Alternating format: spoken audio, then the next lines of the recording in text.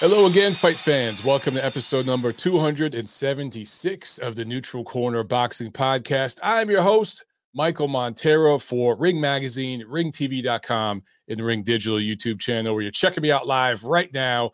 Quick reminder, as always, make sure you're subscribed.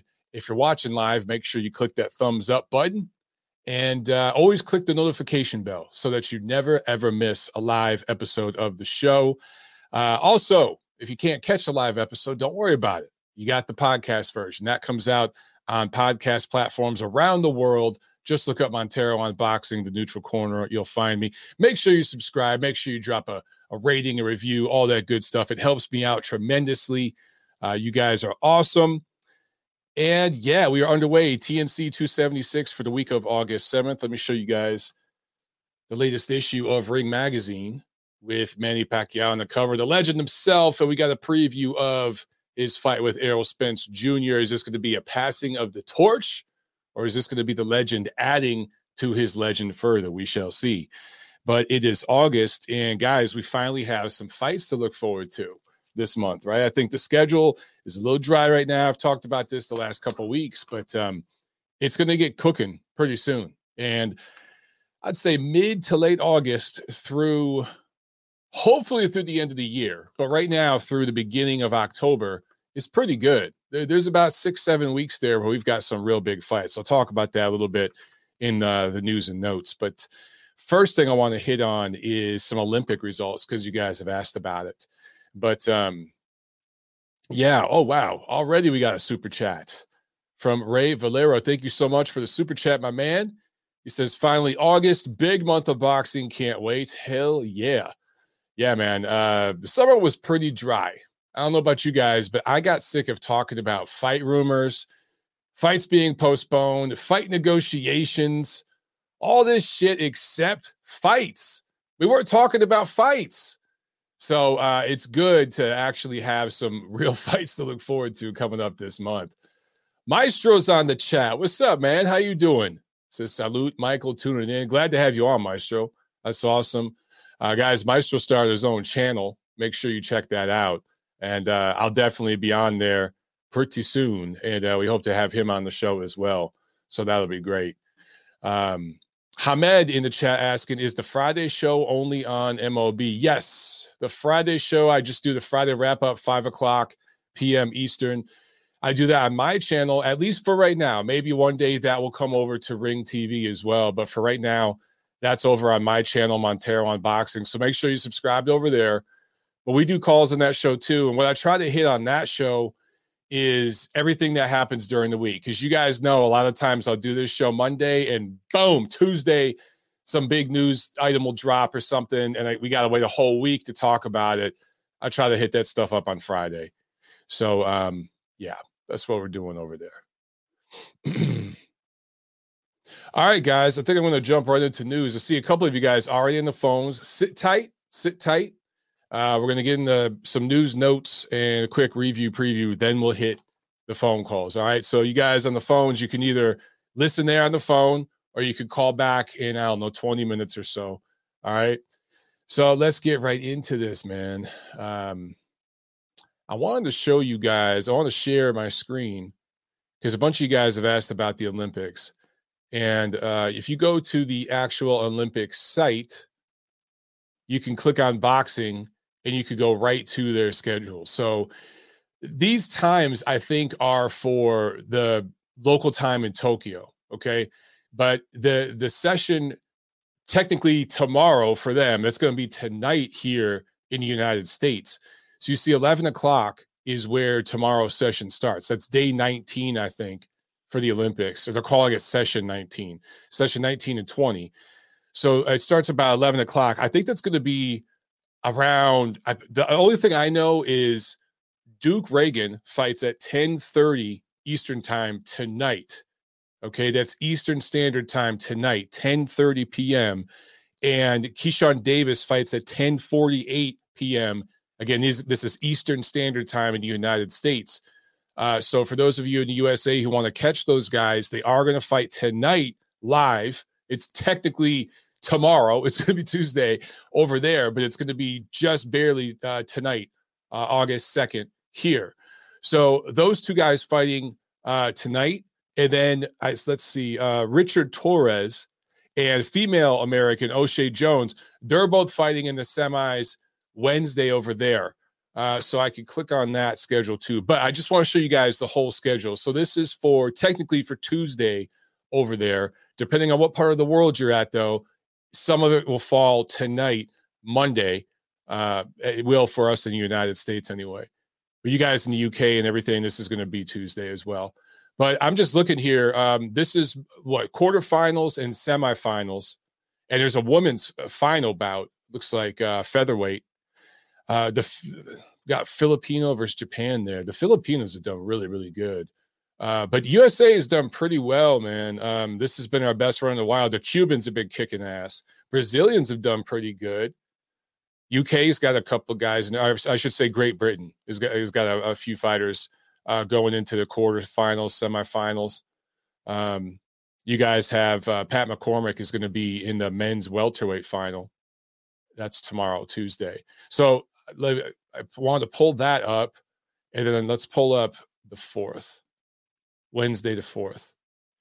So we got some names here. This is mostly women's, but it's half and half. So these are semifinal bouts, and the light heavyweight men's final is going to be Wednesday. Again, Benjamin Whitaker, another Great Britain fighter, going up against another Cuban. Cubans have had a good run, so Great Britain's a pretty good poll too. I'm surprised Kazakhstan, Uzbekistan has done as well as I thought in these Olympics.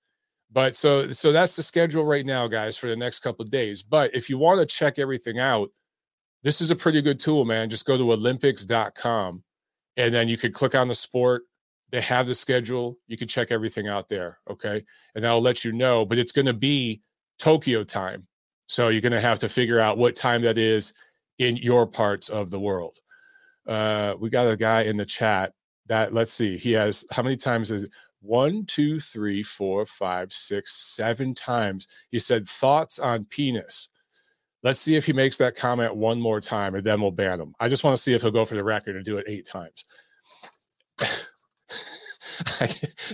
I don't know where these people come from. Man. All right, so go ahead, Tristan. Drop that comment again, brother. Then I could block you unless I could block you and get you out of here. All right. So that's the Olympics results. So look, a lot of you guys have asked my thoughts on this. I don't watch the Olympics a whole lot.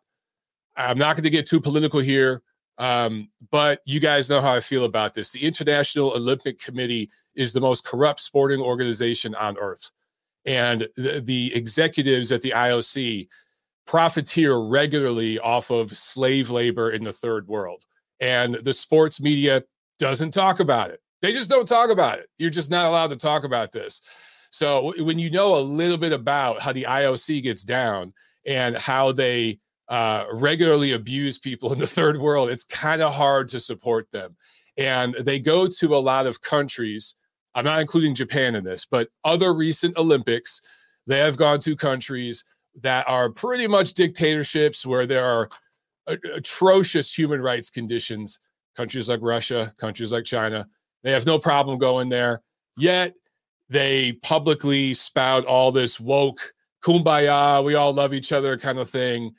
Behind the scenes, they're using slave labor to build stadiums in dictatorship type of parts of the world. I don't include Tokyo, Japan in that, obviously.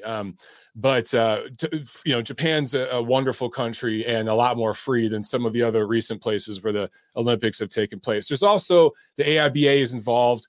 They're completely compromised and corrupt. So I don't want to rain on everyone's parade and be all depressing. It's just hard for me to watch the Olympics knowing what I know, having talked to the people I've talked to. There's a lot of information out there. No one talks about this stuff. You're just kind of not allowed to bring it up. But it's hard for me to support the Olympics anyway. But that's all I'm going to say about that. We ain't going to get too political. Let's get into the fight schedule. The schedule has been dry, right? Summer's been dry. We've been talking about negotiations, COVID, purse splits, injury clauses, litigation, all this kind of stuff. Now we have some fights to look forward to. So August 14th is going to be a good day. There's a few good fights, but Casimero Rigondeaux, I like that fight. Like it a lot. You guys know, latest issue of Ring Mag. I originally had an article that was going to be in that magazine on that fight, but it got changed last second, and it became an article about Donaire versus Casimero. That actually made it to the magazine, and then that fight got trashed. So my original piece on Casimero Rigondeaux, I talked to both their teams. That is going to be up on Ring TV's site closer to the fight. So probably during fight week, we'll get that up, and you guys can check it out. Got some great quotes from Rigondeaux. He's actually a pretty funny guy. Once you talk to him, like off the cameras and stuff, he's a funny guy, and he's a pretty good shit talker. So there were some great quotes from him in that article that you guys are going to enjoy. But also on that date, we have Vergil Ortiz versus Egidijus Kavaliauskas, one of my favorite names to say in boxing. Try saying that shit 3 times fast. Just say Mean Machine. It's a lot easier. But I like that fight a lot. I really, really do. That's perfect matchmaking for Vergil Ortiz Jr. at this point. Super high on that kid. Then the following week, we get Errol Spence versus Manny Pacquiao, and that might be the passing of the torch. It truly might be. It should be on paper, but you just don't know with Manny. Could you turn back the clock again and shock the world? We shall find out. And then September 4th, we have the rematch between Lara and Warrington. That's a good fight, man. Lara shocked the world, right? Warrington, you think of Josh Warrington was set at one point. He was rated, what, number 1 or number 2 at featherweight? No, not number 1, because that's Gary Russell. So he was number 2 or number 3. And it was going to be him and Shu Khan unifying titles. Those guys were inactive. They kind of dropped the ball, making that unification fight. There was different reasons why. And then look what happened. They both suffer upset losses, right? But Lara vs. Warrington 2, that's going to be a good one. It's going to be very interesting. I'm looking forward to that. And then Stephen Fulton versus Omar Figueroa. That is September 11th. I'm sorry, Brandon Figueroa. That is September 11th. That's a great fight, dude. That's a great fight. And I think Stephen Fulton is one of the young budding stars in the sport. I'm super high on him. I favor him to win that fight big, but I think he's going to really have to show us levels, because I think Figueroa is going to pull that out of him.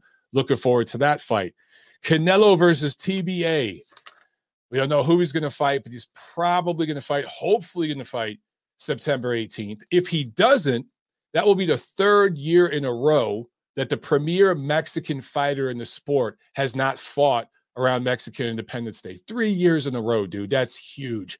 I really hope that they can figure something out and get him in the ring September 18th, because that will be good for the sport of boxing, regardless of who he fights. You know, you got to get the money man in there. Floyd Mayweather, every year. Say what you will about the matchmaking and all that, the diva tactics, but look, man, every May, every September, bank on it. He was in the ring, and it was in Vegas. It was in Nevada. The casinos ate. Everybody ate. The whole industry ate off of Floyd's back for a while there, regardless of who he fought.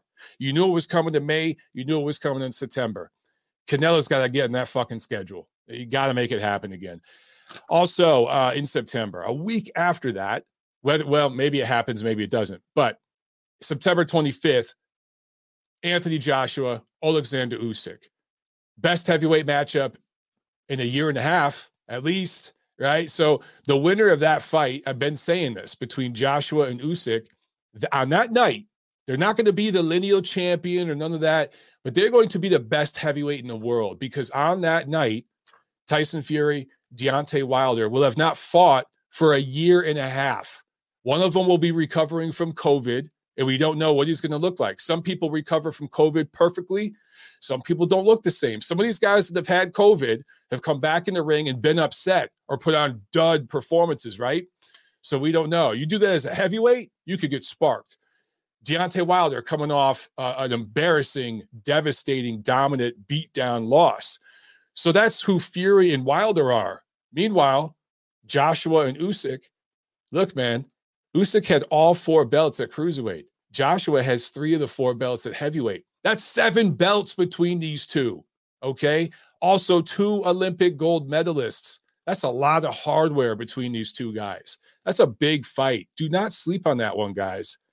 And then finally, we're supposed to get it October 9th, the 3rd fight between Tyson Fury and Deontay Wilder. And I'm telling you, this extra time has benefited Deontay Wilder.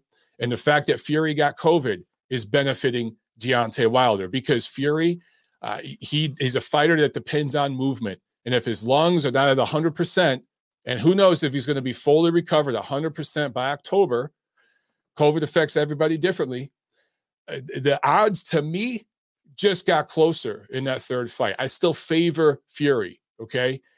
But it's going to be more competitive than people think. So that's the schedule. Now, I wish boxing would space this shit out to where you had a really good fight to look forward to once a month. It's not going to be every weekend, obviously. You're going to have second or third tier level fight cards filling in the gaps, right?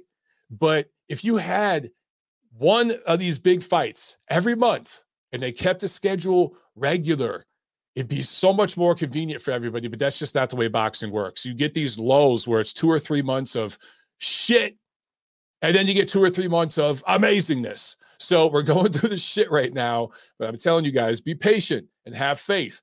In the coming weeks, it's going to get better. All right. I promise you guys that. The end of August through October is going to be a lot of fun.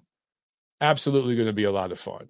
All right, let's get to the comments here. We got several more super chats I missed out on. So did that one guy make the penis comment again? No, he didn't. He disappeared. Troll, he disappeared by himself.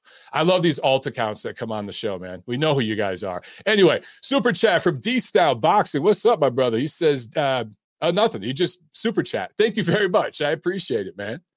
Thank you very, very much. Ray Valero with another super chat. Thank you. He says, Mike, September 11th, you forgot Oscar De La Hoya versus Belfort. LOL. We'll talk about it. We're going to have to talk about it because it's going to be part of the news. But I'm way more excited for Fulton Figueroa. Way more excited for that. And feeling dangerous with the super chat. Thank you so much, man. He says, Fulton going to be pound for pound someday. I agree. The only thing he doesn't have is the one-hitter quitter. But he's got everything else. And I love this matchup for him, man. I love this matchup for him. And, Figueroa is going to bring it. You know what I'm saying? But I'm loving it. All right. That is it for news and notes. Let's get into this review. And we got a couple of upset specials to talk about. So last Saturday, July 31st, let's start over in the UK at Matchroom Fight Camp over there in Essex in Brentwood. First, Conor Benn off this card due to COVID. That was a bummer. That sucks because Conor Benn's developing into an interesting prospect / contender. It's been fun to kind of watch him develop a little bit. So I was looking forward to seeing him, but he's off due to COVID. So look, a lot of fighters are vaccinated. Some are not. Some of these guys got one shot, didn't get the second. Some of these guys got both shots. They're still getting COVID. It's all over the fucking place. People keep asking me about it. What do I think? Look, I'm not here to tell you what to do with your own body. If you're young and healthy, just take care of yourself and be young and healthy. I will tell you this. Based on the science, we do know this shit ain't going away. It's going to come back every fall. It's going to be like the flu. We have a Delta variant right now. There's going to be a Beta variant and a Gamma variant and all these different variants. That's going to be the next thing. If you feel the vaccine's right for you, get the vaccine. If you feel the vaccine's not right for you, I'm not going to tell you what to do. But be responsible, regardless, whatever you do. If you're if you're overweight or elderly or have pre-existing medical conditions and you haven't got the vaccine yet, you're a fucking idiot. You need to. This shit's real, guys. Okay? Take precautions. If you're young and healthy and have a strong immune system and eat right and everything else, do what you feel is best for you, all right? Because it's a 99.9% chance you're going to be okay, even if you get COVID. But those other people out there that have the comorbidities and stuff, you guys got to take care of yourself. All right, that's my public service announcement with this. So for Conor Benn, he's a young, healthy guy. He's going to be fine, right? We wish him well, fast, steep, speedy recovery. He's going to be fine. But on the main event, Lee Wood, TKO 12 win over Khan Shu. Third defense. This was Khan's third defense of his WBA regular featherweight title. And we talked about this last week. The super champion right now is Leo Santa Cruz, which is fucking ridiculous because he hasn't fought at featherweight in 2.5 years. But the WBA just does what the WBA does. It's not even worth going down that rabbit hole. But I find it very interesting that, again, we're talking about inactivity affecting fighters. COVID has affected fighters, some of them negatively. And inactivity, of course, is always a killer for a lot of fighters. There's only a handful of fighters in the world that could show up once a year, once every other year, and fight at the absolute elite level. Very, very rare. These are special, special fighters. For everybody else, man, you got to stay active. And for Shu Khan, it wasn't 100% his fault. There was the pandemic. Several fights fell through for him. So he was kind of a victim of circumstance in a way, but they should have got him in the ring against somebody. His promoter let him down. He should have gotten the ring against somebody for a stay busy fight. So that's kind of what this fight was looked at as, and look what happened. And it's not as if this was controversial or like a shocking win. Wood controlled the fight. He did pretty well. It was competitive. Khan had his moments. It wasn't a blowout, but Wood fought well from the opening bell of this fight. And Shu just did not look like the same guy. Just did not have the same volume. And yeah, if you've been inactive, you're not going to have the same lungs, man. You're not going to fight in the same rhythm. Last time he fought was November of 2019, almost 2 years ago. So I think that was a huge factor because Wood fought once in 2020, and then he fought this February. So he's been in the ring twice. He was in rhythm, and you just saw that. He just looked better, for just more comfortable, more fluid from the opening bell. Scores were 106, 103, and 107, 102 two times at the stoppage. So again, Wood comfortably ahead. That's how most people saw this fight. Maybe it was a little closer than that, maybe. But I thought Wood was winning the fight at the time of the stoppage. So it remains to be seen where both men go from here. Do they do a rematch like we're seeing with Warrington and Lara? I'm not sure. Look, if Wood can hold on to this title, if Warrington beats Lara, well, then you get Wood and Warrington. That's a pretty good fight over there in the UK. So inactivity, it's a killer, guys. It's a killer. All right, here in the United States, in Newark, New Jersey, at the Prudential Center, PBC and Fox, brought to you by TGB Promotions.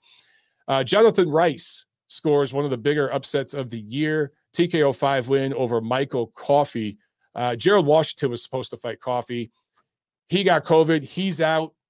Last-minute replacement comes in. How many times have we talked about this in boxing history? Last-minute replacement comes in, especially in the heavyweight division. There's something about the heavyweights where the last-second replacements, scoring upsets, it's just more prevalent as a heavyweight. I don't know why, but it seems to happen more with the bigger guys.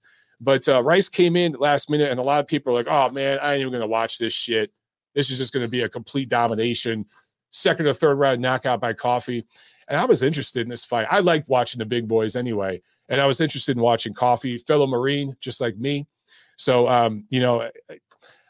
undefeated, 12-0 coming into this fight, 35 years old out of Brooklyn, an advanced, aged prospect, but definitely a guy people were looking at coming off that KO3 win over Domani Rock in January. Guys, I think he fell in love with the power. I think he fell in love with the hype a little bit because he just did not look right from the jump in this fight. And it almost looked like he thought he could end it with one big shot at any time. Rice started out well in the first round, jabbing, working behind the jab, got in some overhand rights. In the second round, Coffey came out as a southpaw. And so far in his career, he's been able to do that and then kind of turn on the power. And that's been enough. He tried it in the second round of this fight, and it worked for about half of that round. But then Rice made another adjustment, and Coffey was like, shit, this ain't working. He tried a couple of hard shots to the body. He did land some nice sticks to the body, Coffey did, but it didn't back Rice up. Rice kept boxing. It took a minute or two for Rice to adjust to Coffey's adjustment, but once he did that, Rice looked good. He looked real good. And it was up to Coffey to make another counter adjustment, and he just couldn't. He went back to orthodox, and I thought he looked better orthodox. When Coffey went to southpaw, he looked really flat-footed. His feet were in quicksand. When he went back to orthodox, he moved a little better.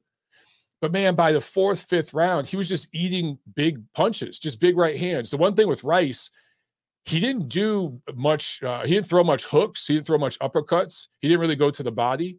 It was a lot of 1-2s, 1-1-2s, but it worked because Coffey didn't do anything to get out of the way. He threw a few counters and stuff. And it's not that Coffey didn't land some punches because he did, but there just was nothing on it because he was kind of pushed back And he was fighting a guy that was at least as big as he was. Rice may be even bigger. Rice has long arms. He's a big, big guy.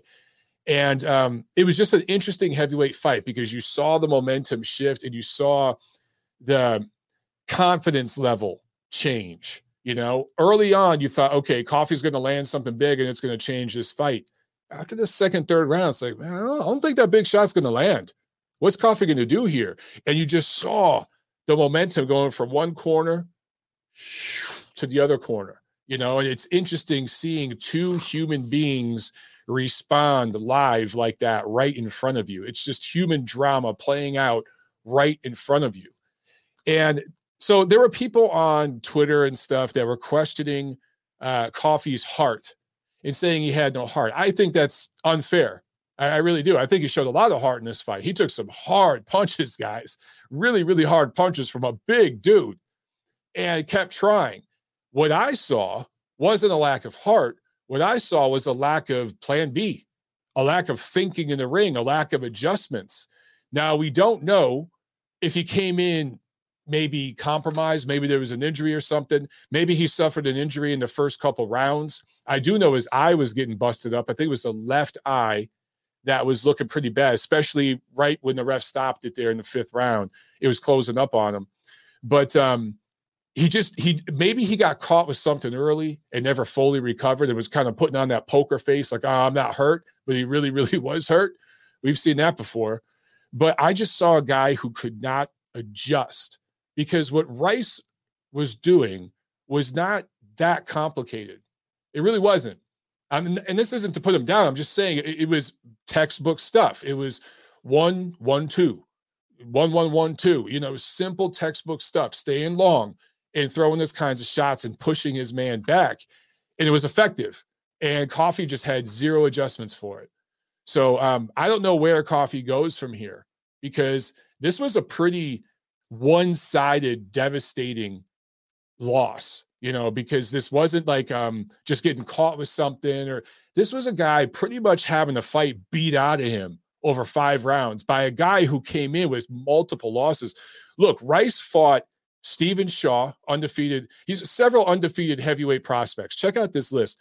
Jonathan Rice fought Stephen Shaw in 2016, Tony Yoka in 2017, Arslanbek Mahmudov in 2019, and Efe Ajagba in 2020. He lost all those fights. He was competitive. He had a chance to win maybe in some spots in those fights, but fell short for several different reasons, right? But on paper, you're thinking, okay, we're going to bring in this guy who's fought these undefeated prospects, giving them good rounds, fell short, and that's what we're going to get here against Coffey. And Coffey was absolutely just had the fight beat out of him. So I want to hear from Coffey and his team in the coming weeks and find out what happened and how he's going to respond. But for people to question his heart, unfair, really, really unfair with the way that he fought. What I would question is his ability to make adjustments and his ability to think in the ring. And those are very, very important things. I would say they're just as important as heart. At certain times, they're much more important than heart because heart can only take you so far, as we saw in this fight. All right, you got to have that brain going, and you got to be able to make adjustments. Also in this card, 2 prospects, Vito Mielnicki at 147 and Joey Spencer at 154 get W's. And then on FS1, Andre Durrell got a W. After the Fox card was over, they had a few fights over on FS1. Real quick, I want to talk about Mielnicki and Spencer. Guys, they're young, yeah. Developing, yeah. But am I crazy, or am I just not seeing blue chip prospects that I'm overly excited about here? I'm just not seeing 2 guys that I look at them and I think, yeah, these guys are right up there with Jaron Boots Ennis and Virgil Ortiz. I'm just not seeing that. Okay.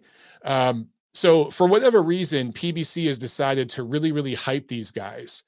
And I don't know what their reasoning behind it is. And I'm not saying that they're bad prospects, because they're not, because they both showed some interesting things, particularly Spencer. I do like his lead left hook. He does some interesting things. He has some explosiveness, moves well with his feet. Mielnicki has some skills. right? And they're super young and can be developed, but I'm just not looking at these guys and having the same feelings, the same excitement I have when I watch Ennis or Ortiz. Just not seeing it. So am I crazy? What am I not seeing with these two prospects? Solid prospects. And who knows, man? Maybe these guys can develop over the years. But the one thing PBC has shown that they're not very good at in comparison to some other promoters out there, particularly Top Rank, who I think is the best in the biz at this, PBC just doesn't build prospects very well. They're very good at building up records and keeping guys O's in controlled situations and stuff like that. But building up these guys to where when they cross the street and fight against the best fighters from other platforms, they don't do very well. Very, very few do. So I'm seeing guys here that can win regular titles, interim titles. You know, there's a million different titles out there. But am I seeing future pound for pound stars or anything in these two prospects? No, I'm not. I'm just not. And again, if I'm crazy, correct me. If I'm wrong, correct me. But I'm just not seeing it there with those two. All right, quick preview, and then we'll jump to the phones, I promise. We got a few different fight cards this week. Starting tomorrow, Tuesday, August 3rd, from the Madison Square Garden Theater in New York, DeBella Entertainment is putting on a card. Now, I've heard that this is on Fight TV and on Triller TV. I don't know if that's true, if it's on both, but that's what I've heard, that it's on both Fight TV and Triller TV. So check your local listings or whatever they say to find this out if you want to check out this card. But Eric Walker taking on Ivan Galub, a 10-round welterweight fight, and Michael Hunter, heavyweight prospect, and Chris Algieri, remember him? Welterweight veteran. They are fighting showcase bouts. Friday, August 2nd, from Falls Park, Belfast, Northern Ireland, Top Rank on ESPN Plus here in the States. Michael Conlon going up against TJ Doheny, who is 1-2 in his last 3, but has been competitive in those fights, always gives a good effort. This is a 12-round, 122-pound fight, or junior featherweight, if you will. And then Saturday, August 7th, I think the schedule has not confirmed this, but I believe there is a PBC card from TGB Promotions from Minneapolis, the Armory in Minneapolis. Yoelvis Gomez, 4-0 fighter out of Cuba, going up against Brian Mendoza, 10-round junior middleweight fight. I've seen this fight on the schedule for August 7th and August 14th. So I don't quite know exactly what's happening, but I think that one is this Saturday. But there's definitely a Matchroom Fight Camp card from Brentwood over there in England on DAZN here in the States. Undefeated heavyweight prospect Fabio Wardley is on that card, and Kid Galahad going up against James Dickens, rematch, 12 rounds, featherweight for a vacant featherweight title. So that's it, guys, for the preview. Now we can jump over to the phones, and we can hear what you guys got to say about all this good stuff. All right, so let's do that. Let's go over to our first call. Let's see, 718, you're on TNC. What's going on? 718, what's up? Hello. Man, you waited 31 minutes, bro. 718, are you there? Damn. You waited for nothing. Well, call back. All right, let's try another one. Let's see. 570, you're on the show. What's going on? Hello, Mike. Hey, what's up, Dad? I think you covered Hey, I don't have much to add from the fights this weekend. I didn't think they were that big of upsets, but it was set up that way, especially on PBC. And PBC fights this weekend tie into exactly why, in my opinion, the fight with Canelo and Plant had fell through. We saw a perfect example of that entire card being switched around. It was literally 3 or 4 matches that just had new opponents within a couple days of each other. And it took a good card that I was looking forward to because I wanted to see Milnicki in a rematch against Martin. And the weight stipulation there, Martin was supposed to come in at 147 and he was way over. So it seemed pre-planned. That usually doesn't happen the way it did. I think Heyman and the management had planned for that, and they switched it at the last minute to get the matchups they wanted, and then they could justify it as such for the networks. And that's exactly why Canelo stipulated in the contract that, in the negotiation, that if they had, in any way, shape, or form, had to switch an opponent, if Plant came down with COVID or something out of the realm of normalcy, that he would get his $40 million guaranteed, because Canelo and his people knew this is something PBC does with regularity. And it makes sense that since PBC, it was only a one-off with Canelo. It wasn't a 3-fight deal. It was a one-off. That perhaps switching out Plant at the last minute and replacing him with Benavidez or a Durrell or whoever PBC wanted to put in there to get another payday for their fighters and network. He wasn't going to take any chances. He wanted that $40 million guaranteed, and PBC refused to honor that request. That's where the fight, according to my sources and my read on this, where it broke down. Everything else was pretty much set in stone. But we saw this weekend exactly why PBC has that reputation. Okay? They play dirty. And Canelo, he has good knowledgeable people around him, to protect his best interests. And on the flip side, with Caleb Plant, he doesn't want to go over to the zone to have the fight, even though it's in his best interest to do so, because he can't make $10 million anywhere else. He could fight 10 times and not make $10 million. This is a career move for him. And yet, all you heard from Caleb Plant is, no, we have the fight on PBC or nowhere. Is that really Caleb Plant speaking on his behalf? No, I think he's being puppeted to do the bidding of PBC as a whole. And contrary to what we heard last week, which was an awesome call you had with the fight doctor, or I like to call him fight malpractice. Fight malpractice. As soon as he said, I don't have a dog in the show, or blah, blah, blah. As soon as a guy admits that he doesn't have a dog in the show, he has a dog in the show. He's well invested in one side and biased. So when you have guys like that in unison are online, and I heard many people from the LBBC all spout the same rhetoric online about how they're trying to put the blame on Canelo and make it seem like it was on him. They all got online and made sure to get it out in the media, as damage control. So you have a lot of forces here working, and this is going to be part of the course, for boxing. When you have fighters from PBC, they're not acting in their own best interest. They act in the interest of the company, like their own commodities, where they're not independent contractors like fighters normally are. They can't do what's best for them. It's amazing. Because we saw it with Wilder, we saw it with Ortiz. They could have made career money on other networks against other fighters, but they didn't do it. So there's definitely a track record. With that being said, there is, and I don't know if you have any new news regarding that, but PBC is trying to put it out in the media now. Well, we offered them this, this, this, and this. Okay. But they're not saying what they didn't offer, right, and where the contract talks broke off. They're only giving their side, which is, normal, but they're not telling you what they weren't willing to do. Okay. It's a lot of damage control, a lot of propaganda. And I'm hoping the media can sift through that and report it for what it is. Yeah. I talked about that on my channel Friday. Okay. That's, what you're referring to that with the fight doctor. It's,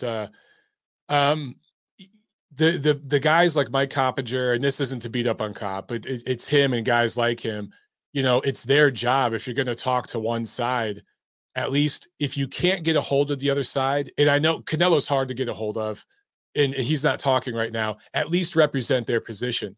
And one thing that, they keep leaving out is the biggest demands were made from Plant's side when they said it's got to be on Fox and PBC. That's the biggest demand that anyone made, and that was up front. So nobody's even talking about that side of it, and that affects negotiations. So I hear you, man. You're only getting one side of it. Yeah. And I hope there's more pressure put on so the truth gets out and the fans could finally see, hey, we're being taken for a ride by PBC. And that leads me to my last point here. And I've researched this through and through, and I've already made my bet. So I don't care if the line moves or whatever at this point. I just want to let people know, when you're buying the pay-per-view at the end of the month with Manny versus Spence, and I'm the biggest Manny fan you'll find. The guy looks old. He hasn't been in the ring for 2 years. Bob Arum wanted to finally match him up with Crawford. And it all equates to this, that Manny is a shot fighter. And it pains me to say this. He's a small welterweight. He's fighting a guy in his prime who is 30 to 40 pounds naturally bigger. And he's a southpaw as well. And the styles, they don't match up. I know Spence has a lot of flaws, okay? But I'm looking at this like Larry Holmes versus Muhammad Ali, like Mike Tyson versus a Larry Holmes that hadn't fought in 2 years with ring rust, and a Bernard Hopkins that fought Joe Smith. So my warning to people out there, boxing fans, don't buy the pay-per-view because you're going to be disappointed in the outcome. They're going to pull Manny out after 8 rounds, in my opinion. This is boxing. We've seen the blueprint before. If Manny somehow pulls this off, it'll be the all-time greatest win in the history of sports. And it's so far off that this happens. You really can't, put a lot of stock or faith in it. They're taking us for a ride on this pay-per-view. Don't buy it. Watch it the next day, and you're not going to complain and hate boxing, because all it does is chase fans away when these types of mismatches are made. And if it weren't for the fact that Arum was finally trying to get the fight with Crawford to fight Manny, I wouldn't think this way. But the writing's on the wall. Arum protected Crawford for years against Manny because it was a bad style matchup for him. That's why they made the Horn fight in Australia, and that's why you saw all the controversy with the judges and the referee allowing Horn to do whatever he wanted to do, to bully Manny, foul him, and the judges made those ridiculous scorecards to rob Manny. They got the title belt for Horn, who's easy pickings for a guy like Crawford at welterweight, and the rest is history. My warning is, do not be fooled. Spence is going to roll over Manny. And I don't like Spence, but this is just how it is in boxing. So I'm going to let you comment on that and let the other callers chime in as well. But I don't want people to hate boxing from what they're going to see at the end of the month in that fight. Okay? All right, Dad, you're on the record, man. We'll see how it goes. Thank you. All right, bro. Have a good one. You too. For the record, I hope Thad's wrong. I hope that we get a very, very competitive fight. But I've been saying it since they signed Manny. PBC brought Manny over to build up their young welterweight stars, their names. And if you look at Errol Spence specifically, he fought both Garcias. Mikey Garcia tapped into the Mexican-American fan base. Danny Garcia tapped into the Puerto Rican-American fan base. And now he's going to fight Pacquiao, who's the biggest global name who's active among boxers, because I don't consider Floyd an active boxer. So even though Canelo, AJ, they're making more money, globally, Manny's a bigger name. So if Spence gets in there and mops the floor with Manny, that's going to be a big brand building type of thing for him. And that's why they brought Manny over there. And if you look at the history of boxing, it's an unforgiving sport. And a lot of legends, like, you look back at this wall behind me, there's a lot of legends. The last fight that they had, Thad brought up Bernard Hopkins. It ends ugly. It ends ugly a lot of times. Oscar De La Hoya, his last fight was ugly against Manny Pacquiao, right? So that cycle goes. And this is set up for Spence to win and win very, very big. I hope we get a very competitive fight. That's what I hope. Turn Falk asks, what's the deal with PBC and Tom Brown Promotions, TGB Promotions? Is TGB a storefront operation for PBC? So I could talk about this for an hour, but Al Heyman is an advisor, technically speaking. That's what he calls himself. He works in the shadows. He is not a promoter. And a advisor / manager of a fighter is not allowed to promote a fight. It's kind of like with an actor. You could have a manager, like a publicist, but they can't be an agent. They're two separate things, two separate entities. So technically speaking, Premier Boxing Champions is just a platform. And Al Heyman, he is you could look at him as a manager, but calls himself an advisor. So they have to use promoters to actually license promoters to promote the show. And Lou DiBella was his guy, at least with the East Coast fights that use Lou DiBella, then they'd use Tom Brown on the West Coast a lot of times for the first few years of PBC. But then Lou had a falling out with Al, and they really did Lou pretty dirty. And so Lou doesn't work with them anymore. It's pretty much just exclusively Tom Brown. It's not only him, I think, but he's the guy that they use most of the time. So he is the promoter who promotes the shows, even though it's a lot of gray lines. It's a lot of blurry lines over there, right? The way that they do it. But technically speaking, he is the promoter for those shows. He's the licensed promoter putting on those shows over there. All right. So let me, I just wanted to get to that question, guys. And then I'm going to jump back here to the phones. Oh, we got a bunch of them lined up now. Let's get to a UK caller. 741, you're on the show. What's going on?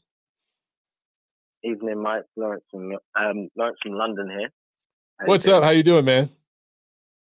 Yeah, good. I missed the show on Friday. I did intend to call in on the Plant Canelo issue, but I must have forgot, like a Roy Jones critic in the noughties or something. But I was just listening to it, and it was a great call at the end. Clearly, someone who's quite emotional, quite invested in the PBC side. Yeah, calling DAZN the application over and over. It was hilarious.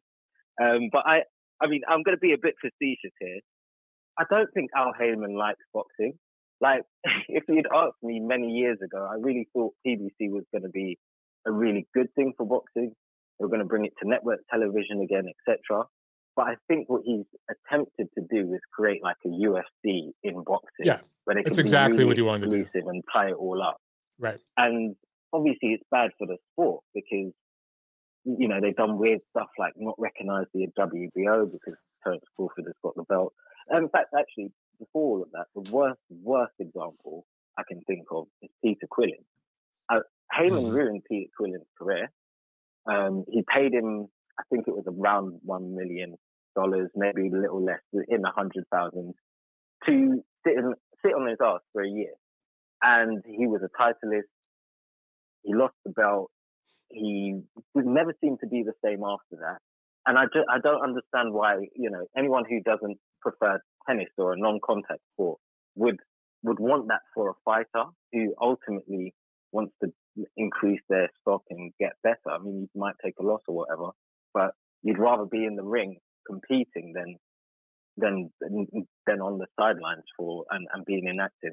So on that, I think it probably should be against the rules to pay fighters to not fight. I don't know how you get that into some promotional sort of the rules around what promoters and agents are allowed to do. But it seems very against the essence of the sport to say, no, sit on your ass, we'll pay you to do that so you're not competing. And then, yeah, the other point is, I think the fact that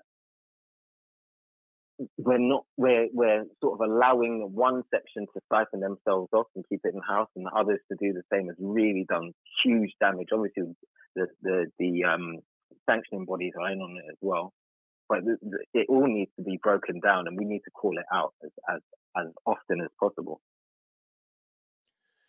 I agree with you. Just be ready for the crazies to call you all sorts of names when you do call it out. It is what it is. Comes with the territory. It was an exceptional call, honestly. I thought about taking that call and just posting it as its own video because a lot of people love that call. It was brilliant. You should. All right, maybe I'll do that. Another point. You should definitely. On scoring, I had a point on scoring, and this is because I didn't mention Castaño versus Charlo, which happened a couple of weeks ago. I think you're absolutely right again to call out the bad scorecards, even when the right person wins, because I know you're probably not, you're less likely to use the word corruption if you've not got hard evidence to say that. You've got a platform, you've got to be responsible. But to me, it's obvious if a judge scores a fight that should be 115, 113 the other way, 117, 111, 118, 110, that's corruption. Like they're scoring the fight so that even if the opponent gets a couple of knockdowns in the later round, they're sure to get the right answer at the end. And when we just sort of rest on our laurels and we sort of say, okay, well, it's a majority decision, the right person won, let's not worry about it. We allow those judges to continue to work the circuit and eventually they crop up in a fight like Castaño, Charlo, and ultimately the right person doesn't get the victory they deserve. So I'm not sure what else we can do in terms of as fans, what we can do to expose it, to make it more of an issue. But certainly a good start would be to pick out the horrendous cards even when someone wins. Yeah, it's something that makes no sense to me. Because sometimes you'll see a split decision when it should be a unanimous decision, and I'll call out the one judge who really fucked that fight up. And people will say, calm down, Mike, the right guy won. It's like, well, what happens when this guy screws up a fight, completely? And we've seen that so much. And the bad judging, it's not limited to boxing. It exists in every sport where there's judges, but it's so common in this sport. We see it across every platform, and it's something that we just accept, and we don't have to. And I think the fighters themselves need to fight against it. If I'm a fighter and I see a certain judge's name on a fight, I'm not fighting. I'm going to pull out of the fight. I'm threatening to anyway. And with the power of social media, these guys could do that, and fans would have their back. So until the fighters start saying something, I don't know what we can do, man. I get that, because I think we're very complacent in those sort of split decision moments, because it doesn't matter whether the judge that's done a bad job has scored it 115, 113 the wrong way, or 118, 110, because it's 2 versus 1. But we have, in those instances where it's so obvious that they've basically filled out their scorecard before the fight has started, we do have to identify those judges as being problematic in a more deliberate way. It's not just, they had a bad night and they've scored the fight wrong. Maybe they've taken favors. I don't know. Maybe a promoter's got their kids hostage, whatever it might be. But it's certainly deliberate that they've scored it that poorly. I think of like a 118, 110 Canelo against Floyd, and against Golovkin. Those kind of scorecards, they're definitely corrupt. The last point I wanted to make, just quickly, because you touched on COVID. Listen to Sam Harris's podcast a couple of weeks ago. I know you might be someone who quite like Sam Harris. I do. And his work, I don't know. But it was something to do with vaccines and healthy people and why they should get vaccines as well, because it slows down variants, something like that. But check that out. I wouldn't be able to explain it very well myself, but I've had my 2 jabs, even though I'm 31. I've got no pre-existing health issues, but I was more concerned about getting long COVID and that sort of thing affecting me long term than the jab, the potential that the jab would do anything. So exactly. But something for people to check out themselves. I agree. I completely agree. Though, Mike, thanks very much. Thanks a lot, man, for having me on. All right, have a good one. You too. See you. We got a bunch of calls, guys. We're gonna have to get to these quick to get everybody on the show. Feeling dangerous with another super chat. Thank you so much. He says judging is bad because judges are on the payroll. Yep. And a lot of people don't know this, And a lot of people in media still don't know this, but the promoter ultimately is who pays the judges. The commission chooses them, and the sanctioning organization chooses them. So there's a couple different parties involved in the choosing of judges, the pool of ring officials for a fight card. But ultimately, the promoter, the lead promoter of a show, is who pays everybody, top to bottom. They cut the check. So think about that, okay? If you're the A side, 9 times out of 10, the A side fighter, it's their promoter promoting the show, right? Sometimes that doesn't happen. Sometimes there's a purse bid and somebody jumps in, and like Triller did with Lopez Kambosos. But how's that working out for them, by the way?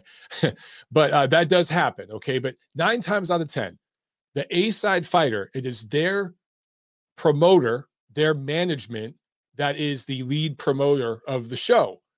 They ultimately are the ones cutting the check for the judges. How does that make sense? I've been saying it for ages here in the United States. We need a federal boxing commission. I get it. I don't like federal bureaucracy. I think the federal government fucks things up more than they do things right. I'm being a hypocrite. I understand.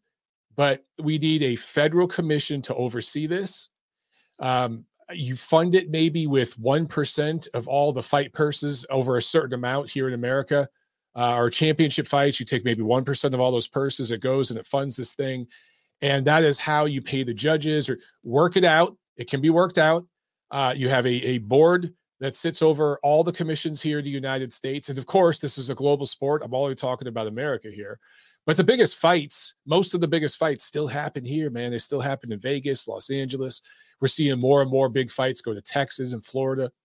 So this is something that can be fixed. You know, it's about time we join the 21st century when it comes to this shit. Nacho in the chat says, too many ancient judges out there. You need to bring in judges who are in their 30s and 40s, not 60s and 70s. Yeah, not to be ageist, but yeah, bring in some new blood. There's a lot of people on Twitter, like, you know, it sounds silly, but there's a lot of people on Twitter and stuff that I see scoring fights. A lot of you guys out there that score fights that do a way better job than the quote unquote professionals that are teaching judging, you know, boxing judging seminars and stuff like that. You know, it's scary. Some of the people that are in charge of these seminars, like it really is when you look at some of the scorecards, man. So if, you know, people at home watching on their couch can do a better job scoring, we're doing something wrong. All right, back to the phones we go. Guys, let's keep these quick. All right, we got a bunch of calls, and I don't want to leave people on hold, okay? So 805, what's up? You're on the show. Yeah, Mike, what's going on? Nacho, what's up, man? So just, hey, nothing much. Just real quick, you brought it up earlier about the fights this weekend. Just kind of, you know, interesting how that whole card from what its original form was to what it ended up being was completely insane, how it just got all switched around and every guy got a different opponent. I totally agree with you on Mielnicki and Spencer. I'm just not seeing it, especially with a guy like Spencer. I mean, to me, it's funny how, like you said, the PBC is really pushing Spencer and Mielnicki as like these guys they think are going to be like the next group of superstars on their side of the street. But it's ironic how they're criminally underselling Stanionis and Jesus Ramos, who are also welterweights, and they're around the same age as those guys, and they're not giving them any kind of pub. And I'm kind of sitting here like, wait a minute, what's going on here? Like, you guys are pushing the guys that most of us fans can see are not all that great, but the ones that are really good, you're not giving any kind of love to. Like, something's going on here. Like, I don't get it. I just don't see what's up with Spencer and Mielnicki getting all this shine when in reality they haven't proven that they deserve that shine, like you said.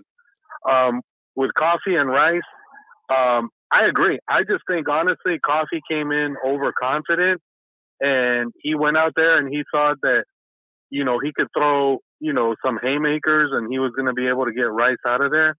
And Rice just basically, like you said, just stayed back, used his jab, used his right hands and some occasional body shots. And once that started to, like, he started touching up Coffey, like you said, Coffey had no answer. And the fight just went downhill from that point on. He was swinging and missing, wasn't really landing anything to hurt Rice, and Rice was hurting him. And then eventually when he trapped him in the corner right before the stoppage, he landed 3 ridiculously hard right hands. And then the referee steps in and stops it. And Coffey then all of a sudden wakes up and is like, "What are you doing?" It's like, dude, you were about to get laid the hell out. Yeah. Like, why are you protesting at this point? Like, you were done. Like, it doesn't make any sense. But yeah, that's a bad loss for Coffey for sure, because I honestly think that they were trying to get him ranked high enough that eventually he could be promoted as like one of their next heavyweights. So that's going to be a tough loss for him to come back from. But I have a feeling they'll find a way to rehab the guy. And then real quick about the whole Canelo thing. The only thing I'm going to say is I just found it kind of interesting that Canelo has never said a word about why the negotiations fell apart. But Plant and his side were so quick to run to Coppinger and just basically blab about every little detail. And I just found it as like very...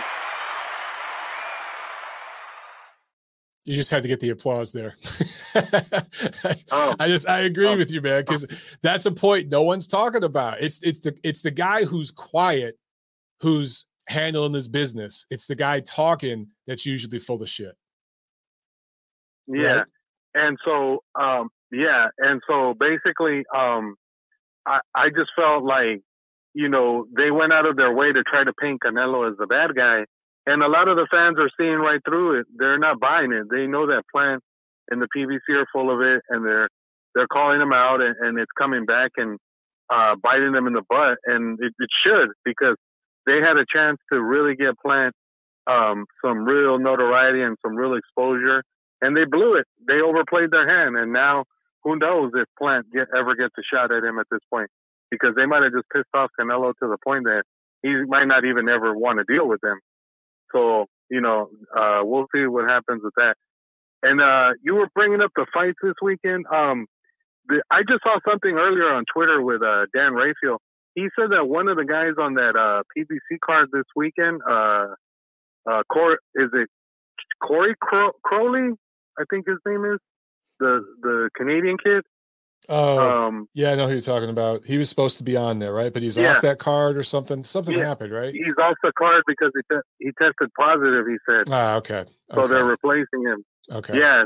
So it seems like that card's already falling apart too. So, I mean, I'm wondering if Stanionis is going to get the fight, because he's supposed to fight Louis Collazo on that card. So, okay. I mean, yeah, I don't know. At this point, it's going to be interesting to see if that fight card stays intact, or if they're going to end up just bringing in a bunch of replacements at the last minute to fight guys because they're trying to keep the card together. And yeah, that's pretty much it, Mike. I'm sure you got all these other people waiting, and I'll just listen for the rest of the show. All right, Nacho. Thanks, brother. All right. Yeah. Yeah, I'm looking at PBC's website here. I should have did this earlier, but so they still have on their website Crowley versus Maestre, but apparently that fight's off. So Stanionis is going to fight Collazo, and then maybe that's going to be the main event now. I didn't even realize Devin Alexander is supposed to fight on this card. So yeah, they're saying this is live on Fox August 7th. I just looked at the schedule that I go to, and where they list everything, the commission stuff, and it wasn't on there. So I don't know, man. Some other cards don't get listed to the last minute, but if you go to PBC's website, they have a card. It's from Minneapolis, like I said, at the Armory, where they do a lot of fights up there. Those are usually fun little cards, and it's supposed to be on Fox. But man, guys, Fox. This is PBC on. This isn't like a FS1 show. This is on Fox, and you're going to headline. I mean, with Crowley versus Maestre, that was supposed to be the headliner. And now that fight's off, so maybe it's Stanionis versus Collazo. It's going to be great, great opportunity for exposure for Stanionis. But man, that's a Fox card. I mean, that's not at the level that you would think for Fox. So these are weak cards, dude. Even the show we saw on Fox this Saturday, like I enjoyed it. I enjoyed the fight. I enjoyed the card, but was that a Fox worthy? You know what I'm saying? Was that worthy of Fox, that fight card? Man, these are pretty tough shows, man. Pretty tough sells. Super chat pledge from Mark Ashley. Thank you so much, Mark. He says judges should have to come up from amateur on up. Good point. They usually do. Not in every case, but you do see a lot of people come up from the amateurs, and they'll start with like the juniors. They'll start with the kids. They'll score kids fights and then work up. But I have seen plenty of judges who kind of skipped that step and went right into the pros. The biggest problem I think we have with judges in boxing is it's very insular. These guys get they get on the short list. They become favorites of certain promoters and stuff, and you see the same guys over and over. And I just think that's a bad look. There should be different judges all the time. When you have one judge that works the same fighter over and over, like Floyd had judges, his guys, right? And Canelo's starting to develop his guys. It's a bad look, dude. It should be 3 different judges every time. So it's a fresh set of eyes seeing you. There should be no memory there. If the judge has seen you before, they know what your style is. They kind of are looking for certain things, and that can affect the way they score a fight. You want 3 new people in there that don't have that familiarity with you and are not looking for certain things. That's the way I see it anyway. CJ Duncan, what's up, man? CJ with the super chat says PBC dumpster fire on Fox cards. Hey, man, you said that, not me. But yeah, dude, these Fox cards are bad. I mean, I just went to PBC. I'm not trying to beat up on PBC, okay? Because these other promoters, they ain't doing shit right now either. It's a pretty weak schedule. But Fox, what do we always hear, right? The guy who called into my show Friday, I'm going to go on a quick rant here, guys, then we'll go back to the phones. But the guy who called on my show Friday kept referring to the zone as the application. And I've seen a bunch of people on Twitter and on YouTube saying, the Canelo versus Plant fight should be on Fox because that gets in front of more homes. That makes it a bigger fight. It gets more TV sets, right? And it's a bigger opportunity for exposure versus an app. Yet, look at what PBC's putting on Fox. Look at what they're putting on regular Fox. This opportunity, right, to put their best product out there on the biggest possible platform. And look what you're getting on Fox. You're getting equivalent shows on Showbox and FS1 a lot of times. You're getting like leftover crap right now on Fox. It's not a good look, guys. Okay? So the schedule isn't red hot right now over at the Zone, ESPN, any of them. Okay? But all I ever hear from the PBC cult people is you got to go on Fox because that's the biggest platform. That's, you can get the biggest exposure. Well, look what your guys are putting out there on Fox right now. It's not necessarily the best shows. And the best product that they have, they're putting it on pay-per-view. Imagine if Pacquiao versus Spence was on regular Fox. The rating that could do, man. You're not going up against the NFL yet. The NBA is the NBA going right now? I don't think so. And then NHL is it? You just got to go up against baseball. College football ain't back. So you got this great opportunity, and that could be on regular Fox. That could do a massive rating. But I get why they're going to pay-per-view because they got to get Manny as guarantee, and this is kind of his gold watch, retirement fund type of thing. Thanks, Manny, for, doing us a solid. I get it, business-wise. But, man, the argument that you always hear from the cult people over there, from the cult members, they contradict it. And where are you guys now? Are you guys going to watch the show this Saturday from the Armory? Are you going to watch? Are you really, really excited for that card? It's not that you're getting better. I mean, again, look, I'm looking at the schedule this week. ESPN Plus, DAZN, none of them, Triller, none of them have super spectacular fight cards, okay? It's pretty weak across the board. But what you're getting on the biggest platform, according to the cult members, is not better. It's probably the weakest card of the bunch. So anyway, just had to put that out there and get that on record. Anyway. Let's get back to the phones. A few more calls, guys, then we're going to drop off here. So let's keep it quick. Let's get right to it. Let's get some flurries going, all right? Get your hands up. Let's get the flurries. All right, back to the UK. We're going back to the UK. 780, you're on the show. What's going on? How you doing, mate? It's Chris Bergen. Chris, what's up, brother? I thought that might be you. Yeah, I'm good, man. I just want to talk about the Matchroom card we just saw. I thought the Leigh Wood Kanzu fight, I really enjoyed watching it. And you know what? I thought Leigh Wood was absolutely brilliant. I thought he was fantastic. I thought he was, he was the underdog going into it. And I thought he was going to get beat, but I think he comfortably won the fight. Yeah. And, it was weird because I remember I've been watching boxing for a while now. And I remember watching him at British level getting knocked out by Gavin McDowell, probably a couple of weight divisions below that. And, Gavin McDowell was the second best McDowell brother. He wasn't even as good as his brother Jamie, and he knocked Leigh Wood out in like five or six rounds.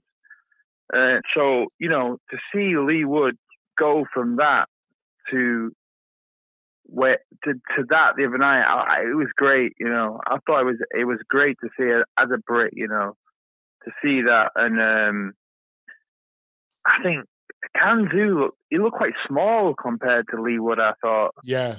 I don't know if you do agree or not, but I thought he looked quite small. Yeah, he did. Yeah, he looked like two different weight classes. Yeah, and Kanzu, two-year layoff, and what else I would say is Ben Davidson, shout out to him. He's been the coach of Leigh Wood, and Ben Davidson, no one had ever heard of him before Tyson Fury took him on. He was like a PE teacher or whatever, and no one had ever heard of him. And then he's come along, worked with Tyson, and now he's worked with, he's with Billy Joe Saunders. He's worked with now Leigh Wood, and absolutely. Who else did he work with? Several guys. He's building a reputation, a good reputation. Yeah, exactly. So, fair play to Ben Davidson. He put a good game plan together with that. So, he's an underrated trainer, I think, Ben Davidson. I agree. Yeah, and then, those also, fights, that Leigh Wood's win and Jonathan Rice's win, those were on, let's call them quote unquote club level shows, mid-level shows, second tier level shows, whatever you want to call it. Yeah. But they were fantastic upset wins. And that's the stuff that diehard boxing fans love. So not every fight card has to be this huge event, to see some spectacular upset or, great humanity like we saw in both of those fights. Yeah. Well, Ben Davidson actually also working with Josh Taylor. He's now Josh Taylor. Oh yeah, how did we forget that? Yeah, I knew there was someone else to forget. Yeah. It literally just came to my mind then. It's like the main guy. So what a resume he has. Look at his resume over the last year and a half. It's pretty damn impressive. Yeah, but if you listen to an interview with the guy, he's very down to earth. He wouldn't really take much credit for it either, so that's good. Yeah, maybe I'll get him on the show one of these times. That would be fun. Yeah, that would be fun. It'd be good. But yeah, also on that card as well, what I want to touch on is a guy called Jack Cullen. He lives 5 minutes away from my house. Like, that's he cool. literally lives 5 minutes away from my house, and he beat Avni Yildirim with a unanimous decision. Oh, that's right. He was fighting. Yeah. He was fighting none other than Canelo like a few months ago, Isn't that crazy, and man? It just goes to show how much of a mismatch that was. The Yildirim Canelo fight was ridiculous. Like, why that was ever ordered, I have no idea. And that was a mandatory. And I traveled to that show. Yeah. I covered that show for Ring, and it was a good trip. I'm glad I went. But looking back, I'm like, man, I don't know if I picked the right card to go to. But I hadn't been to that venue. And sometimes I will cover a show just to check out like a different city, a different venue. It was a fun show, but I can't believe that was ordered.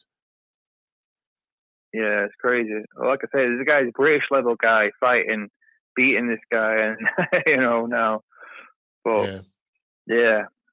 And then last thing I would say, because I know you got the calls. Have you heard about the Jake Paul card?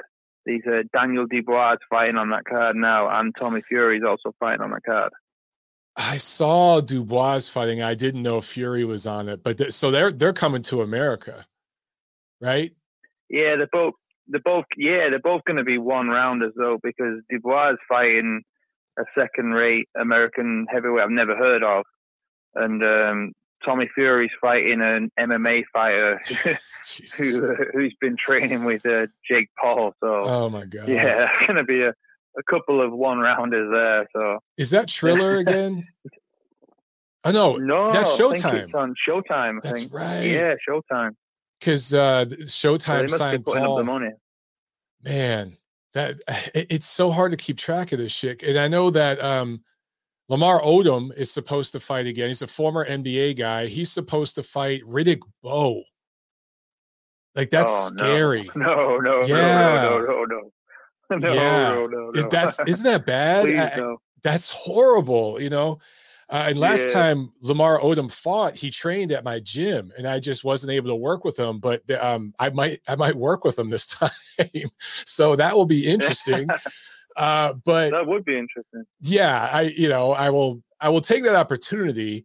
But man, if he fights Riddick Bowe, oh my God, I don't know how I feel about that, but we'll see what happens. How old is Riddick Bowe now? Like 55 or something? He's got to be in his 50s. Here, let me look it up. But he's one of those guys that's clearly damaged, from the ring. Yeah, he should never be fighting ever again. He's 53, and he's got to be an old 53 though. Oh yeah. He's damaged, and so, Lamar Odom is kind of damaged himself because he was a heavy drug user, but who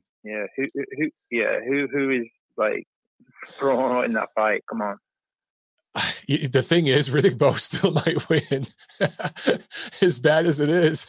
But man, that's just so bad. Like those fight cards are coming more and more and more because the top guys don't want to fucking fight.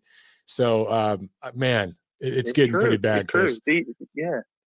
It's true, but like with this Jake Paul card, I think if Tommy Fury's fighting on this card, I think that's setting up that future fight between Tommy Fury and Jake Paul. I mean, I would actually be interested in seeing that fight. Yeah, that's smart. I would actually watch. That's smart. Yeah. So, yeah. Anyway, good to speak to you again. Anyway. Yeah, man. Hope you have a good night. Yeah, I'll let you get to you with the callers, and I'm sure you've got a load of them on the line. So. All right. Thanks, Chris. Have a good one, brother. All right. Take care, brother. You too, man.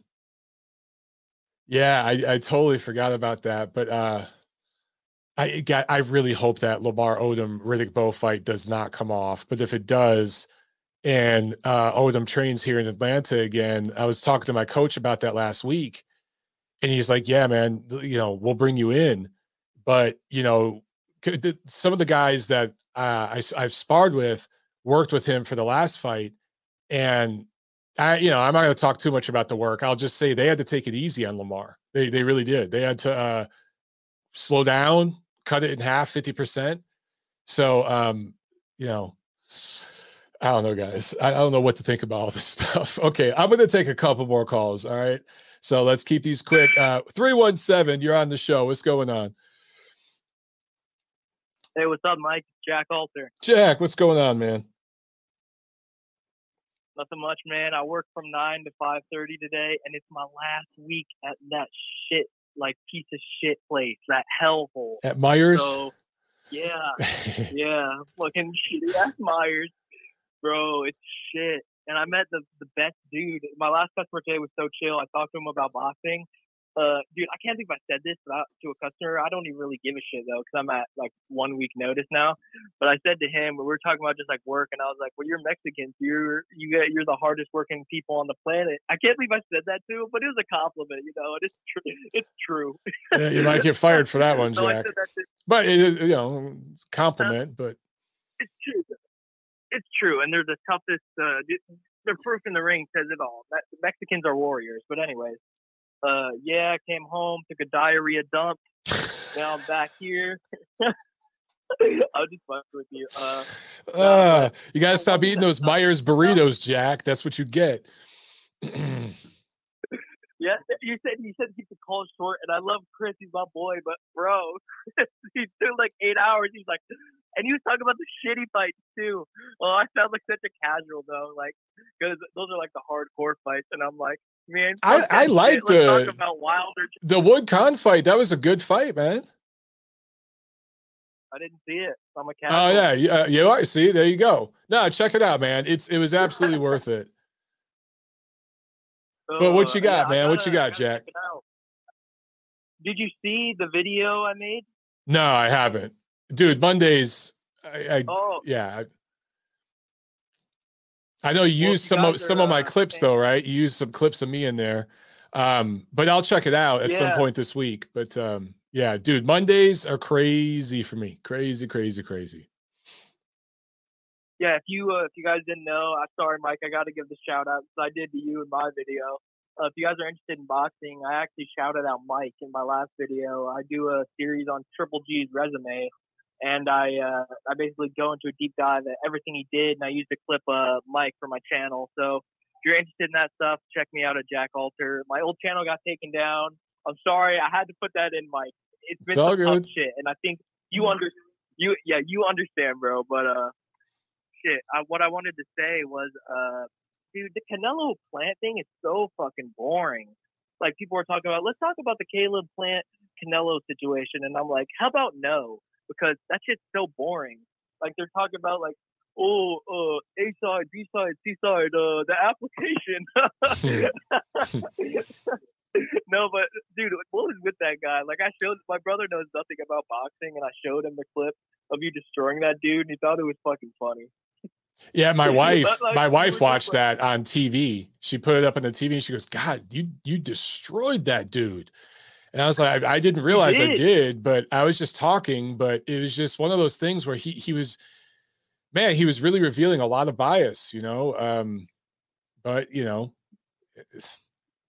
I see it a lot. Yeah, so there's certain trigger words. And so when you keep saying the application over and over, and then you're saying, I don't have a dog in the fight. Well, then why are you calling it the application? But I hear you on the Canelo Plant stuff, man. I hear you on that.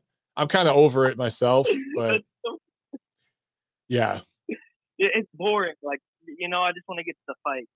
But here's the thing I wanted to bring up, and I want to make this quick because one thing I want to say is, dude, congrats, because you've been getting so many more callers lately, and I know a lot of people have been talking about just some of the shit you said, and your content's been getting better, man. So I'll just say this straight to you on your channel, and I'm sure people can agree because I've been watching you for like probably 3 years now. Thank you. I appreciate that. It's probably been like 3 years now. Thank you. No, you've known me for a while, haven't you? Yeah. Yeah, I remember I remember watching the Triple G Canelo 2 replay 1 week after watching your live. So that was like almost 3 years ago, and I watched you before that, and I've seen your channel get better. So I just want to put that in there real quick. But let's talk about Canelo's possibilities. So if he fights Bivol at 175, I don't care. Canelo's not even going to rob Bivol. He's going to straight up lose. And I'll put money on that. I'm going to put lots of money on that. Bivol has the exact style to beat Canelo. A good jab, good footwork. 175, the Kovalev, an old Kovalev, probably won like 4 rounds against Canelo. Like 4 rounds going into the 10th round. So he was winning some rounds and landing some good punches. And he was old. and that's what we did. Canelo underperforms. I'll say it at that. Canelo underperforms, and he really is overrated. Okay, I'm gonna say that. If you look at all of his fights, people say, "Oh, he dominated Daniel Jacobs. He only won 7-5, 8-4. He destroyed Billy Joe Saunders. It was Billy Joe won 2 or 3 rounds before he landed a shot that made the fight end. So it wasn't this one-sided, domination. But sorry, what do you think about I'm talking too much, but what do you think about the Bivol Canelo fight? I don't think it's going to happen. I don't think Canelo is going to walk away from a much easier fight with Caleb Plant to a much harder fight against Dimitri Bivol. I don't think that'll happen. I'd love to be proven wrong, though. So we'll find out. Yeah, who'd you favor in that one? Honestly, it depends what weight it's at and what kind of stipulations there are on the weight. Is there going to be a rehydration clause? Is there a catch weight? So I can't really say, but if it's at a full 175 with no rehydration clause and all that, dude, I still might slightly favor Canelo just because of the judges. By robbery. Yeah. But also Bivol hasn't been very active, and, inactivity is a killer. So, but damn close fight, really close fight. Yeah, and then they say Canelo Triple G3, and I got a lot of shit to say about that fight. I was thinking to myself, how the hell? And I remember saying this to you last time. That will be.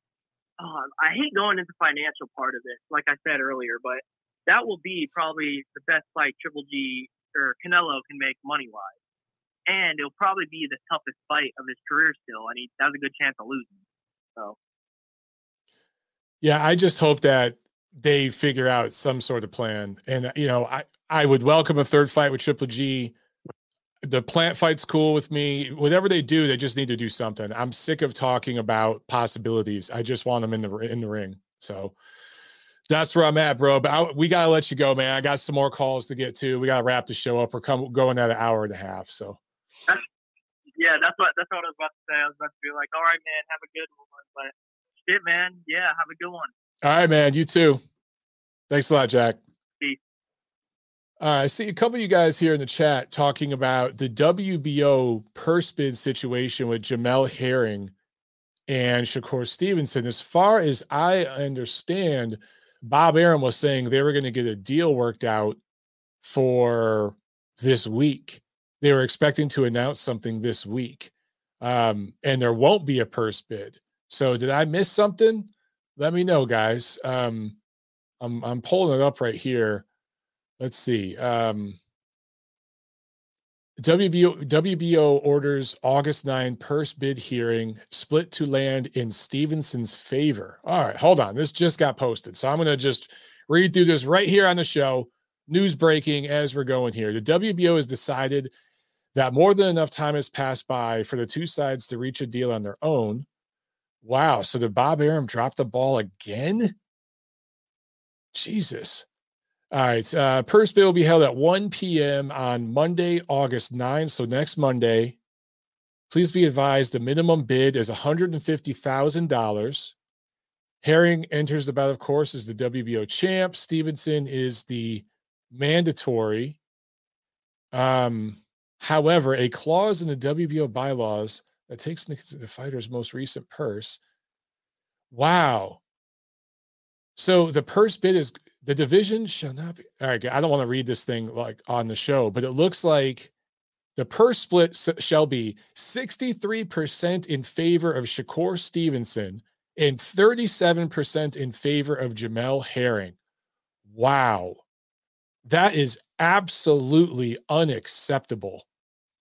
If I'm Jamel Herring and that's what's happening. Look, this is the WBO bylaws, and they're going by what Shakur Stevenson's getting paid versus what Jamel Herring's been getting paid. Stevenson has been getting grossly overpaid. He's one of these young pampered guys.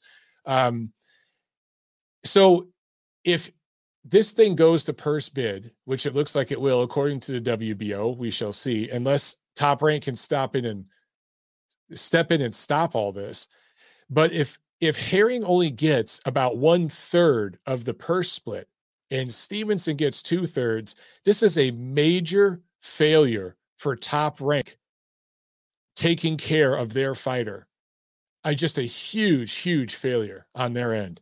So I don't want to talk about this too much because it's an ongoing situation, but that is crazy. All right. Kento says, Mike, I will tweet the Herring tweet to you now. Okay. Let me go to my Twitter. So what, did Jamel tweeted about this? You guys, if Jamel tweeted something about, let me know, but I'll check Jamel. I'll hit Jamel up later tonight and ask him what's going on. Cause man, that sucks. That's like crazy. Yeah. Okay, so Jamel tweeted about an hour ago. This is Jamel Herring. His tweet, I'm going to read it word for word. For the past couple of weeks, I thought the fight was basically a done deal. I've agreed to everything my team brought to the table, so this bid comes as a shock, but I'm more blown away looking at the split. This is how they do you when they want you to quit or walk away. Wow. Man, that is crazy. You guys know Jamel's my dude. Like, that's just a huge failure on Top Rank's part, not taking care of their guy. And I get it, quote unquote, Shakur Stevenson's the future and all that. But damn, dude, Bob has dropped the ball on a few of these this year. He needs to think about moving on because, man, there's just a few of these that he's messed up this year. I still think Top Rank is probably the best in the business overall. But time to hand over the reins, Grandpa Bob, because everything Jamel's done for you, and they've done a lot for Jamel, but he's getting 1/3 against the kid to pass the torch. That's pretty dirty, man. All right, we're going to take one more call, guys, and then we're going to jump off. All right, one more call. 773, you're on TNC. What's up? What's up, Mike? How you doing? Good, man. How you doing? I'm going to try to make it as short as I can. I'm gonna just go with bullet points. Is this John? With a lot of the stuff that you said today. Yes, it is. Yeah, sir. I thought How so. you doing? Good, man. Good. The biggest problem with boxing as a whole, to me, based on the things we talked about from the judging, you're talking about the different promoters and platforms, the scheduling, what's being put on Fox and things. To me, it's just one thing. It's about a divide. And I'm not being pro PBC here, but I think that sometimes, at least for me, what I do is I separate myself emotionally and have to realize all of these different, universes. I'll just say boxing universes, meaning Matchbox, Top Rank, where you got the PBC and the various other organizations or platforms or promoters. They all have their own particular agenda. It's not like any of the other major sports like baseball, boxing, the NBA, which is under one umbrella. So no one is ever going to do anything good for the sport as a whole. They're all going to do things good for whatever their platform, whether a promotional organization, whoever they represent. Because like you just said earlier, how they make the scheduling, it conflicts with each other. How they go about trying to do inner promotion. So it's like this. Top Rank is the best at developing talent. And I think people need to realize one thing. This is not from a fan perspective. This is just from a business perspective in the sense PBC is not about trying to promote or build fighters up from one thing. They're basically into getting fighters paid. I know two fighters who actually are with PBC.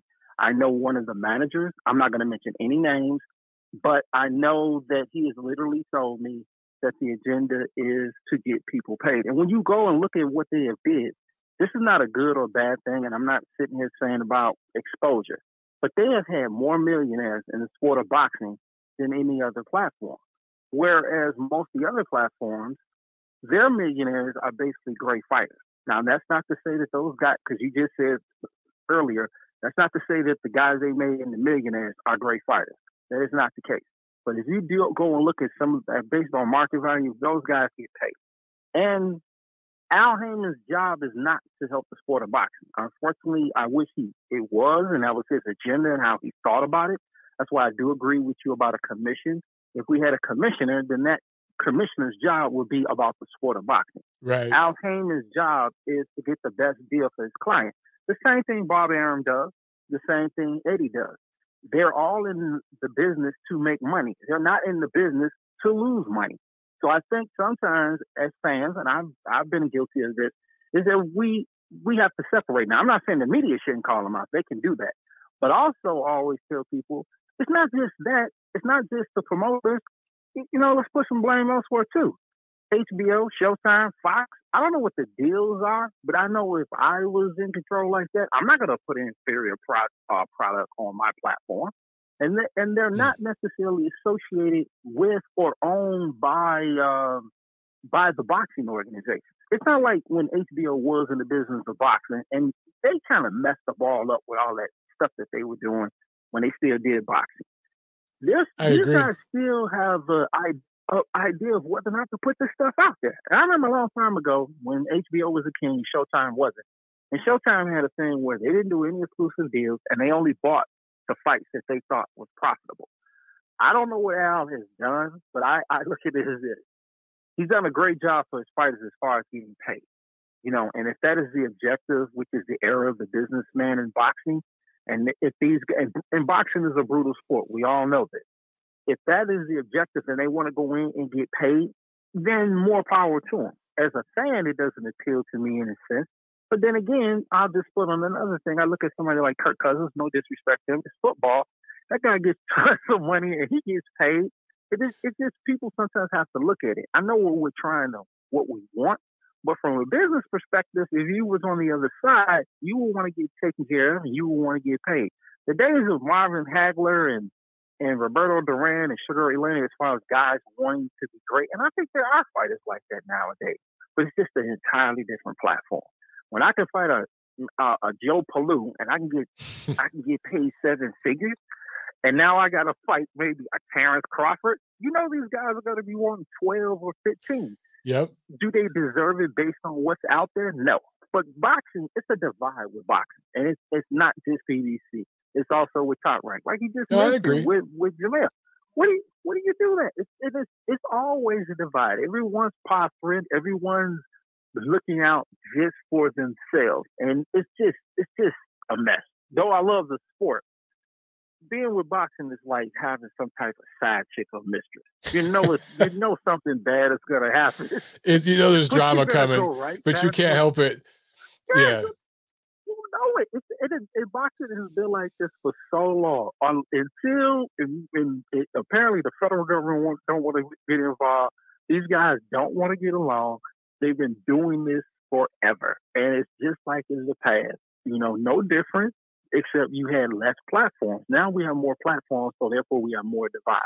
But the same stuff back in the old days. People didn't want to fight unless they were getting paid a lot of money. It's just different now because we have social media. We have more platforms and more belts. That's the only thing. It's a lot. It is in tons. And what is that about? Money. Even though I'm not into the championship recess or whatever, the networks want a championship fight. So that's the way to create it. And that's the thing. It's so, I don't want to say corrupt. It's so dysfunctional. And it's the same thing like what you said with the judges. It's no different than when they do the same judges as Hollywood recycles the same actors. Because that's just the way they're doing it. They are driven by money. And I'm not saying that the other major sports don't have their issues, but they are NHL, Major League Baseball, basketball, football. They have one person running that. They have one guy running it, and the owners all chip in money, and they make a ton of money. And if boxing had that idea, you're right. We would have this stuff. We would have a main spin fight on Fox. We would, and they would make more money. They would make a ton of more money. But it's so short-sighted. And then the thing with pay-per-views, if you were going to do that, why don't you just charge us $15? You'll get more people to buy it. But instead, you get $80. And I'm not paying for that. Have you seen that undercard, so bro? That is a little bit. That undercard is shit for that fight. Yes. God, that's a bad undercard. And the thing, right? And the thing is, like you just said, the reason they're doing pay-per-views now is different than it was back in the day because of what was going on. It's because of site fees. And to me, that's not managing. That's not promoting. That's just a packager.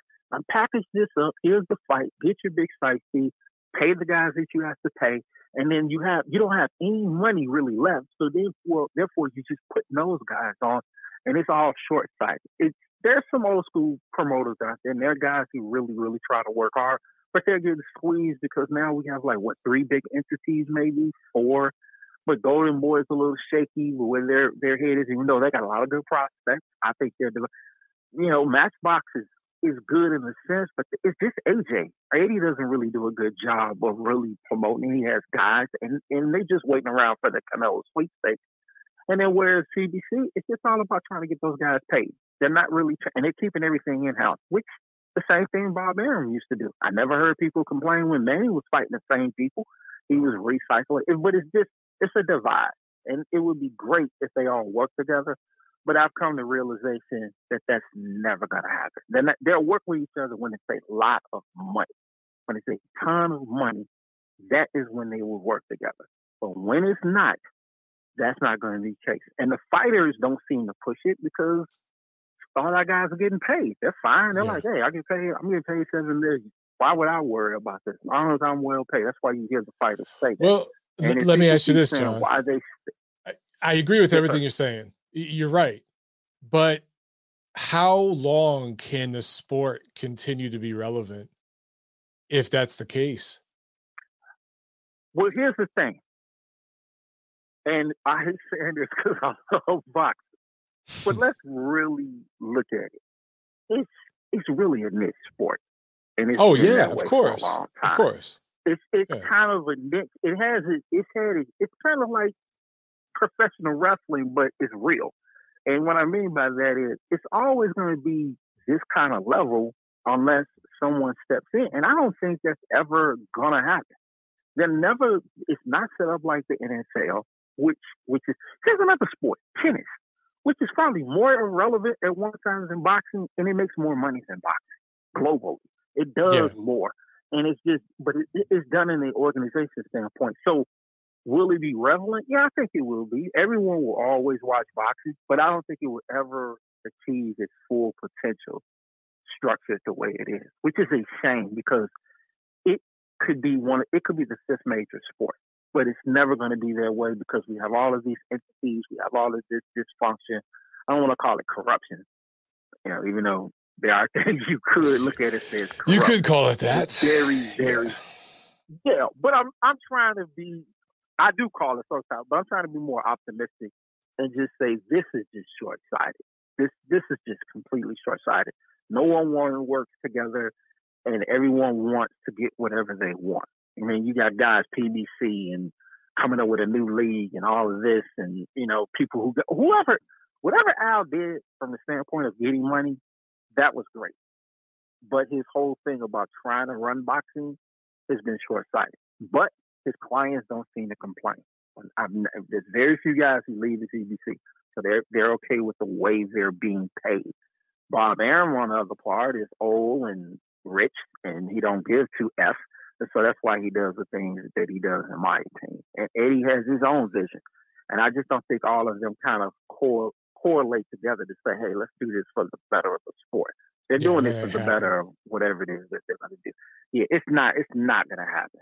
And the only way it would is, like you said, if the federal regulation got involved. And here's a question I don't know. How was the NFL and all the other major leagues structured? Was that federal? I mean, was that federal regulated? Did someone come in and put all of this together? Or I know baseball, was that just the owner? The government got involved in baseball, but a lot of these other sports, it's just that it was really the era they're in. I mean, people don't realize, man, that there was a couple different basketball leagues because it was the ABA and the NBA. And right. The NBA almost went out of business in the late 70s. It was really Magic Johnson and Larry Bird that saved the NBA. But at one point, it was the NBA and ABA, and they were both struggling. And then they merged, and then they had some stars come in. It was the same thing with the NFL, the AFL. So from a standpoint of the ownership and the people owning the team, did they just all get together and say, "Hey, let's just do this way," or was it a federal thing that came in and forced them together? Yeah, I think they all kind of came together because it's kind of like the mafia when Lucky Luciano brought everybody together and said, "Hey, let's stop killing each other. Let's work together. We make more money." I was just about to say that. And how is it that the mob has figured this out, and you got a bunch of promoters and they just can't figure it out? They made a lot more money than Bob Arum and Al Heyman ever will. So there you go. Yeah, they should. And they could make a ton of money. All of this NFL money you see in video games and all of that, boxing should have all of that, and they just don't. And one last thing, this will be a hot topic, just to show you how dysfunctional the sport is. Drug testing. And I'm gonna make it quick. Boxing is the only sport where people don't know this. I know you probably know this. Is how is it you sign a deal, and when you sign the deal, the fighters themselves decide when the drug test is going to take place and when it's going to end. No other sport does that. That shows you how dysfunctional it is. You don't have the NFL players saying, "Hey, we're going to get drug tested August the 1st." No, that just shows you another level of dysfunctional and it's just messed up. Even though I love boxing, it's just messed up. So to the fans out there that are listening, just watch it. Watch the fights that we get made that are really good fights, and stop watching trash. You know, that's the only thing they can do. We can't, because they're not going to stop buying it. They're not going to stop fighting with each other. It's just, I'm like, why can't we just enjoy the sport as a whole? I don't ever see, this stuff in baseball.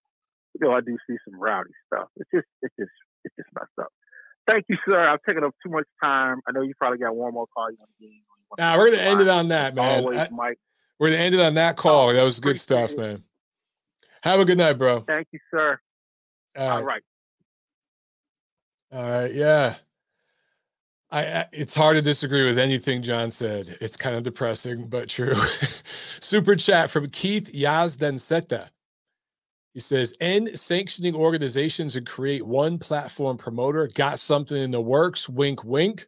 Hashtag one belt. Hashtag one promoter. Hashtag one network. Hashtag top stank. Hashtag P bullshit. All right, Keith. Appreciate it, man. Thank you for the super chat. Thank you so much, guys, for all the great calls today. We'll do it again next Monday. And then over on my channel Friday, make sure you guys check that out. Friday, 5 p.m. Eastern. We'll chop up the latest news and see what's going on. Hopefully, we have some fight announcements to talk about. Right now, I want to find out more about Jamel Herring, because what the WBO is doing, that's crazy. That's just absolute. What's the point of being a champion if you're not going to be protected? I mean, that's just nasty. All right, guys. Have a good week. I'll see you at the fights.